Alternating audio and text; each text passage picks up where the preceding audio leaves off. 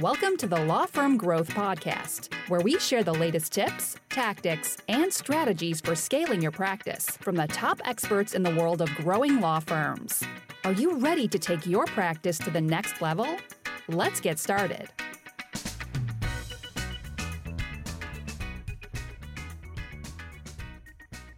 Hello, everybody, and welcome back to the Law Firm Growth Podcast. I'm your host, as always, Jan Roos, and I am super excited for today's guest. So we've got Marco Brown on the podcast, and Marco is the managing partner of Brown Family Law over in Utah. Taking a little look at his story, I'm really excited to learn how he's grown the firm. And Marco, you seem like the kind of guy who tells the whole story, the bad part and the good part. And then just to kind of get started off, tell us a little bit about how you got here. So, kind of fast forwarding to today, super impressive practice. I think you got 17, 18 people on staff right now, statewide, top divorce attorney in Utah. Obviously, it started somewhere. So let's go back to the beginning and take us to the present day. Okay, so I graduated 2007 from law school. I went to BYU here in Utah, and then BYU and the University of Utah, which are the two law schools, said I was too stupid for their law schools. So I had to leave and go somewhere else. And now I employ their graduates so they can suck it. But anyway, we go and we do our thing, graduating, and I clerked for a year, which I really enjoyed. And then I worked for an insurance defense firm, which I did not enjoy at all. It was a terrible job. So I got made it about 18 months. And I tell law students this all the time because of my own experience. Your first job out of law school, you should learn what not to do, what area of law not to do, not to work in, and what type of lawyer you should not be, right? Because that's what I learned from my first job. And it's been really invaluable, actually. So I made it about 18 months, hated it, quit. And my wife came to me and said, hey, I want to go back to Utah because I want to get a doctorate at the University of Utah. And I'm like, okay, cool. Let's do that. So we come back. This is 2010. It's the middle of the Great Recession. And no one is hiring in general. And no one is hiring me in particular because I'm a terrible employee. I've just figured this out. I was awful. So I thought, okay, well, I'm going to have to do my own thing if I'm ever going to make it. And I did. I took everything that came in the door. I did all of the things that I tell people now not to do. And I tell people that because I learned that they were really bad decisions from this experience. But thankfully, I kind of made it work. I had no network. We were deeply in debt from law school because one of the things that law school does really well is not teach you how to be a good lawyer, but what they do better than that is to indebt you up to your eyeballs, right? So we were deeply in debt, no network, no clients, nothing, just had to make it function. And thankfully did. Served my clients really well, but I was a terrible business person, absolutely awful. And no matter how good you are as a lawyer, if you suck at the business of law, your life is going to kind of suck because you're spending 12 hours a day doing a whole bunch of work where you should be getting that done in 6 hours, right? And then you're just not very good at the business side of things. There's nothing you can do to kind of make up for that. And in about 2015, that's kind of what I figured out was I was going to live a terrible life and I was probably going to die when I was about 60, maybe 65 of a heart attack, unless I figured out the business of law. So I decided to do that. And I read hundreds and hundreds of books. I started going and reading all the blogs I could on the business of law and just business in general, right? Because what I figured out is that most attorneys are really bad at this. And there are a few that are good at it. There are a few that are exceptional at it, but they usually don't talk about it too much. So I was learning from people that were relatively good at it and were willing to talk about it, but I was not learning from the cream of the crop. So then I would go to other spaces and try to learn from the cream of the crop over there, right? And then implement that which worked for them and that which would work for me. And there was a lot of experimentation that went on during this period because I just didn't know what worked and what didn't. And if I have any gift, it's to be an experimenter and just, try stuff. So I did, and I found some things that worked, and then I found some more things that worked, and I left, things on the table that didn't work, and eventually came up with a pretty good model and a pretty profitable model, and expanding that ever since. But, there are 5 or 6 years in this process where I did not like myself very much. I did not like being an attorney. I liked attorneying, but I didn't like being an attorney because I just wasn't good at the money side of things. And if there's anything that I want to do is help my colleagues kind of shorten that up so they don't have to go through 5, 6, 7 years where they just hate their jobs, right? Because literally no one is willing to talk about this stuff with them. And I think that's a real travesty.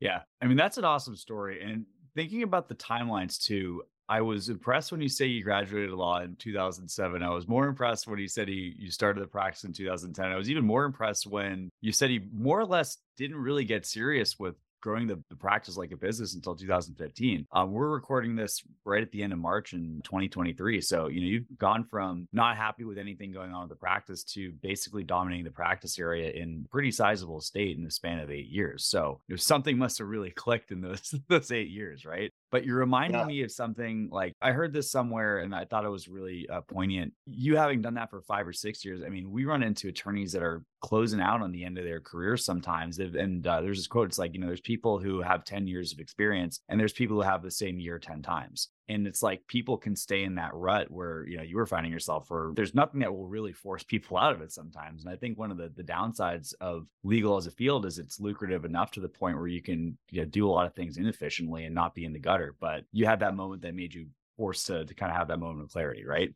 Yeah. So I call this the Great Shower Incident of 2015, actually. Like I know exactly when it happened. So it's 15, like I said, like I'd done well. I was divorce attorney of the year back then, as voted on by my peers and by the actual bar association. Like I won fair and square about it. That was super cool. And then a couple of days after I won, I'm like, oh crap, I have all the same problems, right? So I'm in the shower and this sort of thing had happened to me before, but today was different. So I get in there, first 5 minutes, I'm okay. And then I start to think about cases, right? My chest starts to constrict. My heart starts to palpitate. And I get a headache that starts right here on the crown of my head. And it's a stress headache. And by 3 o'clock in the afternoon, it is going to envelop my face. And it's just going to hurt because I've gone through this before a number of times. And I feel it coming on. I'm like, crap, it's going to be another day like this. I hate this. I hate this sort of thing. But this day was different in the sense that I'm still in the shower. I know it's starting to happen, but then I am literally shown my future. So I'm a believer, and this is God speaking to my soul in my head at this point. He literally showed me when I was 60 or 65, I was dead and I was in a casket. And I was watching my own funeral. I was watching kids that I didn't have at that point mourn my dead body because I just continued to do what I was doing and I died because of it. And that happened. It was probably 15 seconds. I got out of that. I'm like, nope, not doing that. That seems like a really bad ending. Like I got out of that shower and I said, okay, I gotta switch everything. And I don't know how to do any of that. I didn't know how to switch any of it, change any of it. So then I started reading and I started thinking about, okay, what can I change? And then it just seemed super overwhelming, right? Because there were so many things. And then I thought to myself, okay, what's the one thing I can change that would change a whole bunch of other things? And the answer to that was, I'm already doing all of this work and I'm only collecting like 50% of my billables, maybe 50%. It was probably like 35 to be totally frank about it. And I thought, oh, okay, what if I collected 100% on that? And then I use that money to solve other problems. So that's what I did. I said, okay, let's create a system in which I get paid 100% for the work I do. And then I can use that money to solve these other problems and make life better. And that's exactly what I did. And that's fantastic. And I definitely want to double click on the collecting 100% of what you have. But the first question I have before we get into that is for the person that's listening to this podcast right now. One of the things you hear all the time is, oh man, that sounds nice, but I just can't find the time. I can't find the energy. And like, I'm assuming if you're in the point where you're getting these tension headaches, you're probably in a pretty similar position. So how did you get yourself? Was it just like you had more, this motivated you to the point where you found the time, or how are you able to really get the bandwidth to really be able to change the practice that wasn't available before that moment? Yeah, some of it was that. I mean, I would read until like 2 or 3 o'clock in the morning sometimes. And I like to sleep. And I think sleep is incredibly important. But I mean, I was going to die if I kept doing what I did. So I thought, all right, I got to do something else. And this is what I'm going to give up for a little bit in order to figure it out. So yeah, I would lose some sleep to do that. I also would take some time during the day and just carve out some time. And I realized that was going to create some stress in me. But again, like the alternative was worse, right? So yeah, you're probably going to have to spend some more time to figure some things out. But on the back end, you're going to save tremendous amounts of time and you're going to make tremendously more money. So you just have to realize that. You have to make the short-term sacrifice for the long-term gain. Yeah. And that's the thing too. It's like, I think you're able to identify that this isn't something you're going to make like a lifestyle change. Like, yeah, I'm just going to bed at 3 a.m. from now on. But, if it's a tactical Yeah. sprint and you had, I think I've heard this referred to as like, I think Tony Robbins calls it emotional leverage, right? And it's like, okay, well, if the alternative is literally death, you'd be surprised what kind of energy you can find, right? So that's fantastic. But let's dive into this collection thing. So I've heard some stuff coming through from the Clio Trends report, different years around the similar things too. But what was happening in your practice that was leading to these issues with collections? And like, have you talked to anyone else about what kind of issues might be common to attorneys that might be listening to this podcast right now? Yeah. So we're going to talk about the Clio Trends report in a second, because it's actually a really good piece of work from Clio. So I didn't realize any of the Clio Trends stuff. Like this is before they did that. I just knew that I was terrible at collecting. So I had to create a system that allowed me to collect 100% because that was the easiest money I could find in the law firm because I was already doing the work, right? And for me, the problems were really kind of twofold. One, I was scared to ask for money because I wasn't a business person, and my law professors told me that the best thing I could do is do good or some such thing instead of like get paid and pay for my babies. And then two, the bar association just tells me that I should give away my crap for free all the time, and they don't teach anybody how to actually collect on the work they do because they're a bunch of bureaucrats and they don't know what the hell they're talking about, right? So there was that. So I was kind of scared about asking for money because I'd never been taught how to ask for it, which meant that I would invoice like once every 3 months, maybe. People don't want to pay when you invoice them every 3 months. They just don't. Like you have to invoice them every month. And that's one of my rules that I teach attorneys. And then the other was, the classic attorney mistake of taking a retainer and then allowing it to get to zero and then in the negative, and I would get it back to zero. So I'd always be like a creditor. I'd always be a banker, right? Instead of having money in trust that I could take from, it would be in the negative. And it was a horrible situation. So I, figured all this out. And then I thought, okay, how do I have money in trust? How do I rewrite my retainer to make that happen? How much money should I have in trust? What should that look like? And I had to, figure all of that out. So that's the way I did it. But I just did it because I knew my problems and I was solving my problems. And then I read the Clio Trends report. I went to ClioCon and then I read the Clio Trends report. And I realized that most attorneys actually have the problem that I had. And because the average attorney is a solo, 56% of American attorneys are solos. They work on average 8 hours a day. They bill out 4 hours a day. They collect 1.8 to 1.9 hours per day on average. And this is consistent over years. So it goes from 18 to 21% collection on time spent in the office. Horrid. It's just freaking terrible. And that's when I realized, like, oh my goodness, I'm not the only one, because I thought I was the only one because no one ever talks about this. Lawyers lie to each other all the time because they don't want to seem like losers. And then I realized, like, no, a lot of my colleagues are suffering the exact same way I was suffering for years and years and years. And that's why I talk about this stuff, because no one was talking about it, right? Everyone just was kind of lying to themselves and everybody else about how well they were doing. So now as I talk to attorneys, they'll open up to me because I tell them my story and they're like, yeah, I have the same story actually. So it's super funny. It's like almost like this emperor has no clothes situation. I'll also say this too, just like given the situation you were in heading into this, it's like if being literally the top rated lawyer in your field in the state by the bar isn't practicing good enough law to merit getting collected, maybe what people are being taught is indexing on the wrong stuff, right? Yeah, exactly. Exactly. We're taught to, as attorneys, we're taught to kind of attorney. We're taught to think like attorneys and argue. And we're not taught that effectively in law school because, again, law professors are bureaucrats. But we are certainly not taught to be effective people in the marketplace at all, or how to make money, or that we should be wealthy. Like, for the love of heaven, we're attorneys. Like, we're a cartel, and how can you not make money as a cartel? But we're not. Like, we're really bad at this if we're a cartel and we can't make cash, right? So, but we need to talk to each other and say, look, it's okay to be wealthy. It's okay to make money. It's okay to walk and chew gum at the same time. Like, we can service our people exceptionally well and get paid really well for it. And that's exactly what we should do. And that's exactly what we need to do for our families and for our teams, because the less money we make, the less money our teams make, and we're screwing our teams. And that's not morally okay.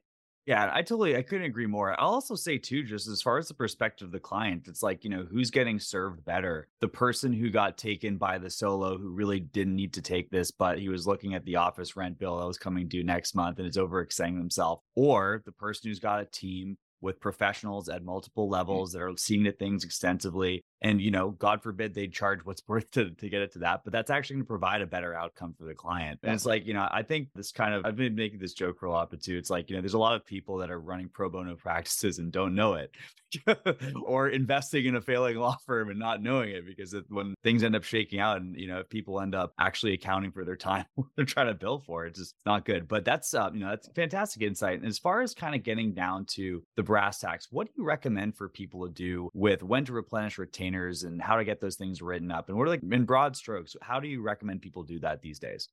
Yeah. So what you need to do is first you need to be on a schedule, in the sense that you need to invoice on a schedule. I wake up really early on the first day of the month and I invoice everything. So it's done on the first day of the month. Then they go out, invoices all go out by the 5th of the month. We take credit card payments to replenish retainers on the 20th of the month. So it's very systematic. Like, that's the first thing you have to do. Because if you don't do it and you don't have a system when you're going to do it, then it's going to be like the 10th of the month, you will not have done it. You're like, oh, I'll just wait till next month. And you can't do that. You have to bill every month, bill on a system.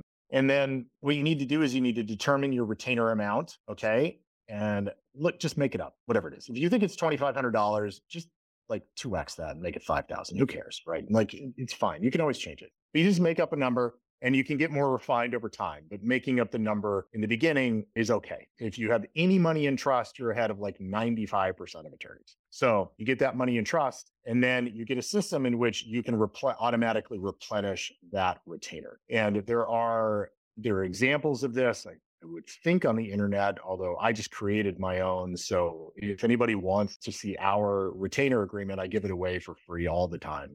So that's totally fine. You can contact me and I'll get it to you. But that's a real integral piece of this puzzle, is putting your retainer together so you can replenish automatically. And you don't have to talk to them about it, nothing, you just do it. And those are the 3 biggest components to the process. And I will say the other component is that you need to fire your bad clients. Okay. Because your bad clients, you pay the stupid tax on your bad clients. And I paid hundreds of thousands of dollars in stupid tax. So totally, I get it. But what you need to do is identify the bad clients, because the bad clients are not going to pay you, especially if you've not had a good system to get paid in the past. And you need to just get rid of them. Okay. You can use what I call the George Costanza, which is, it's not you, it's me. I just can't do this anymore. I have to download my cases.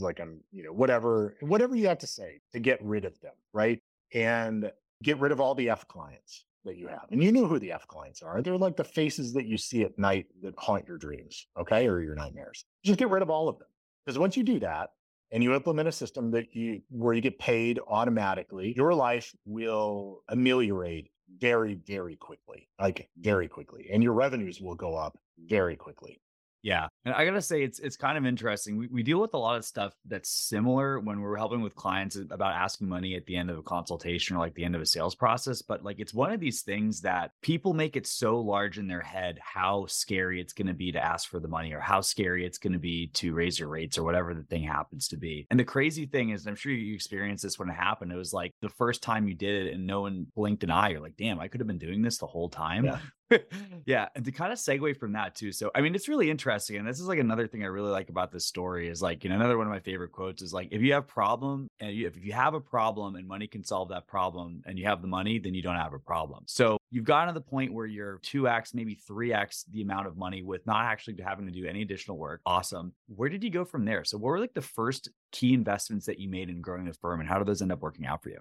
Yeah, that's a really good question. So the key investments are people. Okay. So, first is you. You have to invest in yourself. You should be investing at least 10% of your take-home pay in yourself. And whether that is in time and money. Okay. So 10% of your time should be spent on you, and 10% of your money should be spent on you, increasing your skills in the business of law, that sort of thing. So that's where you start. Before you put money in a 401k, before you put money anywhere, you should be investing in you, because that'll be the greatest ROI that you ever have. And then after that, you should be investing in the people in your business. So for us, it was the investment to actually hire full-time attorneys, which I'd always been scared about. But once I started doing it, it expands your supply, right? And you have demand, so it expands your supply so they can start billing and you can have leverage over your people. And then once you do that, you can just build that leverage. So those are the 2 biggest things. Yeah. And to get kind of granular, as far as that first hire did you make, did you go straight to senior level attorney? Did you go for an associate, paralegal? What was like the first way you went? How do you recommend people do that?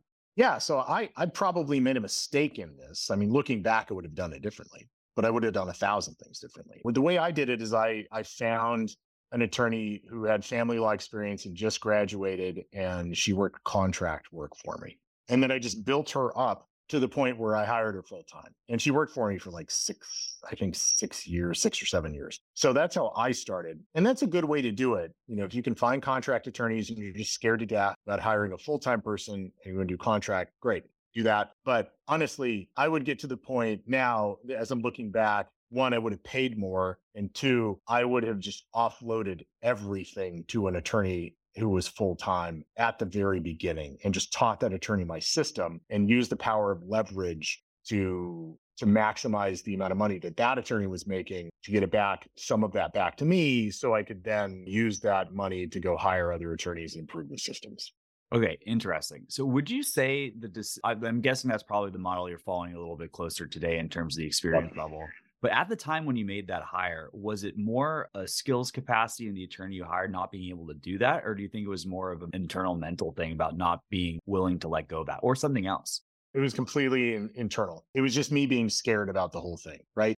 And back then, I didn't have the vision that I have now. So I still wanted to be the guy who did all the hearings and the trials and so on and so forth, because that was my identity. I'm an attorney, right? God made me to be an attorney, and I'm a really, really good one. So that was my identity. And I didn't want to give up that identity. And so I just hadn't thought through exactly what I wanted. And then over time, I thought through it and I thought, yeah, I don't want to do this for 30 years, right? So I have to get myself out of this. And then I had to figure out in my mind what that looked like and how to get there. And that's when I started to offload the litigation to other people who were going to be better at it than I was. Or if they weren't going to be better at it, I just had to accept that they were going to be 80% as good as me or 90% as good as me and be okay with that. And just kind of curiosity, like where do you see your identity within the firm right now? Like how do you identify if not a lawyer as you did back in the day?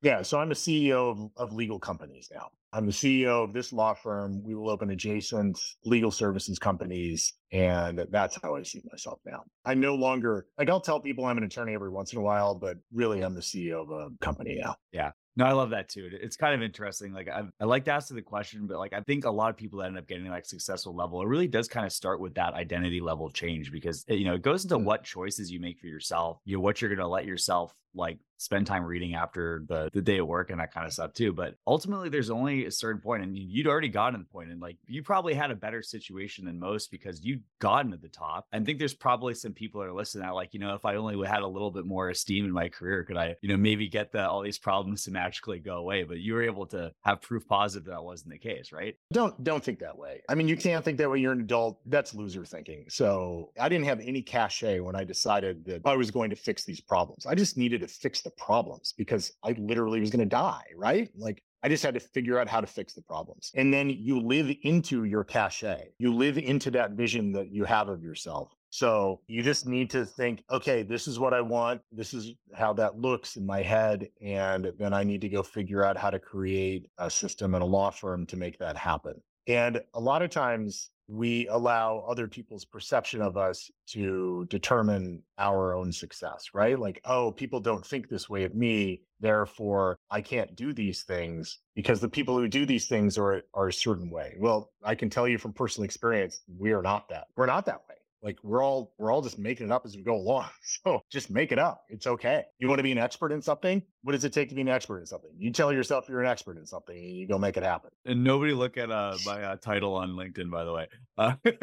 Self-anointed. But that's awesome. And as far as kind of scaling up too, so we've got the investment in people. I was taking a look at your site before this call and you guys have a lot of good stuff going on. So I want to switch gears a little bit to marketing. So I think it seems like you had a pretty good head of steam from like the referrals perspective, but what kind of investments did you make into that stuff? Did you ever find yourself getting ahead of your skis in terms of like the fulfillment versus the amount of cases coming in? And how do you think about this at the stage that you're at right now? Yeah. So marketing is really the highest leverage activity that you can engage in as an attorney in general. Because attorneys don't work for attorneys. Attorneys work for rainmakers, and rainmakers are marketers, and rainmakers are salespeople and they're closers, right? So learn those arts, learn the art of marketing, learn the art of sales, learn the art of closing, and sales and closing are two different things. So if you don't know that, you got to learn it, and you're going to have to put in time to do that. And that has to be kind of your number one if you're going to scale and expand. So yeah, get on that. Yeah, it's kind of interesting too, because it's just something that like I think there's this belief that people have like, oh, what if I just like hired a good closer? But it's like, no, the truth is that like you'd be probably working for them at the end of the day, unfortunately. You can hire good closers, and you should. I've learned this, but the last thing I did in the law firm, the day-to-day thing I did was I did all of the consultations because I was the sell, right? And I was the closer. I've spent thousands and thousands of hours trying to figure this out, like tens of thousands probably. And I thought I was the best at it. It was the thing that kept me in the office. And I was doing like 6 of these a day, right? Or 4 to 6 of them a day. And it was insane. I'm like, yeah, if I'm ever going to, go to Italy and buy a villa and do these things that I really want to do and be there with my family, like I can't be tied to physically to the office. So then I decided, okay, I'm going to incentivize my attorneys to learn this skill and to close. So they get money every time they close a potential client. And then I kind of came up with a system and a training system. I bought a training system actually, and then modified it a little bit for what we do. And we have sales training every day and closing training every day. And the attorneys now do the consultations. And you know what? They're freaking better at it than I am. Like I teach them, they end up being better at it than I am because I was doing like 6 a day and you just run out of steam after a while. And they're doing 1 a day. So they are on it. Like every time they go in there, they're fresh and they are role played up. And they want that money, and they're more effective than I was when I was doing it. And also, like, not to mention the fact that like you also had to run the entire firm outside of those 6 consultations too. Like that's a hat that you can never take off that they might too. And like, I think you mentioned this earlier in the podcast. If you have somebody that's 80% as good as you, then over time, that focus could lead to more than 100% of what you were doing at a given time, right? Yeah, you have to accept that. You have to accept that if you are the best at certain aspects within your law firm, and you are going to be the best at certain aspects. If you are that, you just have to accept the fact that they're not going to be as good as you. And if it's 80%, that's cool. Like you're going to make a lot of money and save a lot of time by hiring people that are 80% as good as you, because you can hire 2 of them or 3 of them, and there's only 1 of you. So when you think about it, like it's not, the return you get is not even close, but you just have to accept that. And here's the other thing. You have to create a system in which you make money and serve your clients exceptionally well with C players, okay? So you build a really, really robust system in order to do that. So you create the system that can work with C players, and then you go find A players, right? That is the key to this, because if you build a system that relies on A players, if you have B players, the system's going to break down and you're not going to serve clients well, and you're not going to make money. So make it for C players and go find A players. That's fantastic. It's really interesting. I think I was talking about this with somebody the other day too. Like I think there's this kind of cult of the A player, and like sometimes people are just over-indexed on that too. But it's just like, yeah, honestly, I think talent can be a crutch for poor systems, right? And that ultimately rolls up to you as the CEO or whoever's organizing that. But yeah, having the system that's good enough, because the A player on their worst day can be a C player sometimes too. And like the system that works with a C player could be excelled at by an A player. And I'm probably sure that like some of these A players are going to be providing feedback and making the system better and better themselves too, right? Yeah, exactly. They are a crutch, right? You get A players and you don't need to do anything because they just figure it all out. And that's great. But you can't build a sustainable law firm on unicorns. You just can't. And definitely not like in every climate too. Like I think anyone who's been trying to hire in the past couple of years until very recently has probably found A players in pretty short supply. So if that's the grist that keeps your law firm going, it's kind of an insurance policy to have something that's built out for C players. Not that you want to hire them, but look, if you have to in a pinch, it's okay, right?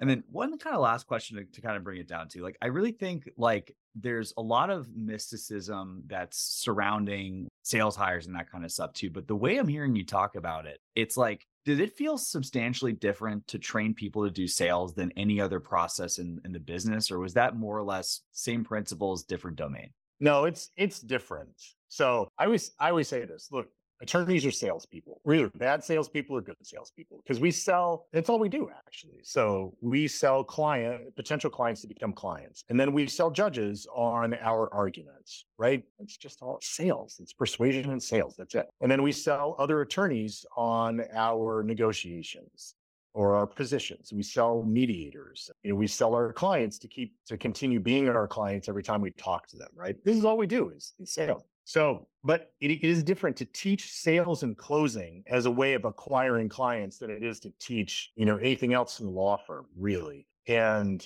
there are no attorneys that teach sales, and there are no attorneys that teach closing to their people. Like, I think I'm the only one in the United States that has a daily meeting in order to teach his team how to do this sort of stuff. And then but the nice thing is it translates so well to all of the other stuff that we do as attorneys that it's like the best time we ever spend with each other, role playing these things out, because it just makes us better in all of these other aspects. But, if I didn't do this, I'd just be training them how to write brief better or something like that, and how to be persuasive on paper. And that, that's great. And it follows the same principles. But once you make the commitment to actually role playing these things every day, how to overcome objections, how to persuade, how to do this, that, and the other, it bleeds into all the other portions of the job. And you don't have to teach those other things. You just get to teach this one thing, and it goes throughout your entire organization. Yeah, it's a really interesting perspective. And I was going to say, it's like, just kind of going back to that through line of getting more money to solve different problems. It's like, that's also a problem that, even if not directly, gives you a lot more bullets to fire at other problems you might have in the business, right?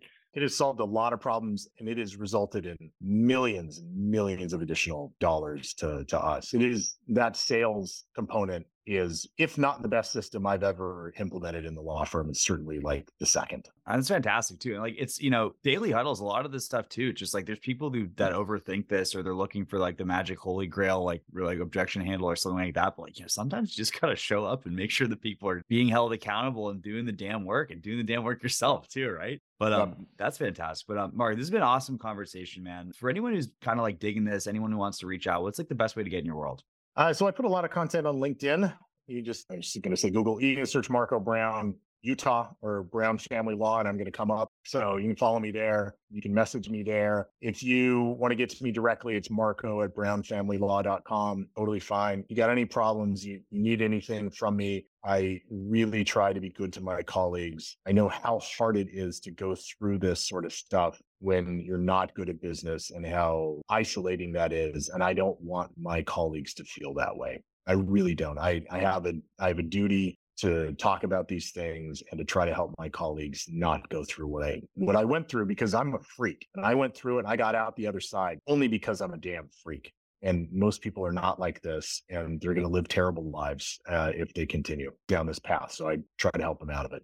It's super generous of you to share that. And like, also just to kind of come on and share everything with this. Like, I know it's super personal to you to be able to help as many people as possible. And like, it's in a really open-hearted way. It's like, you're one of the few people that we've had on the show to share all this information that doesn't have a, secret coaching program or something, some $14 ebook or something like that. Not that we have those kind of people on the podcast, but super appreciate all the insight, Marco. It's been fantastic talking to you. And for everybody else, I'll see you guys next Tuesday at 8 a.m. Eastern on Law Firm Growth Podcast. Thank you for listening to the Law Firm Growth Podcast. For show notes, free resources, and more, head on over to casefuel.com/podcast. Looking forward to catching up on the next episode.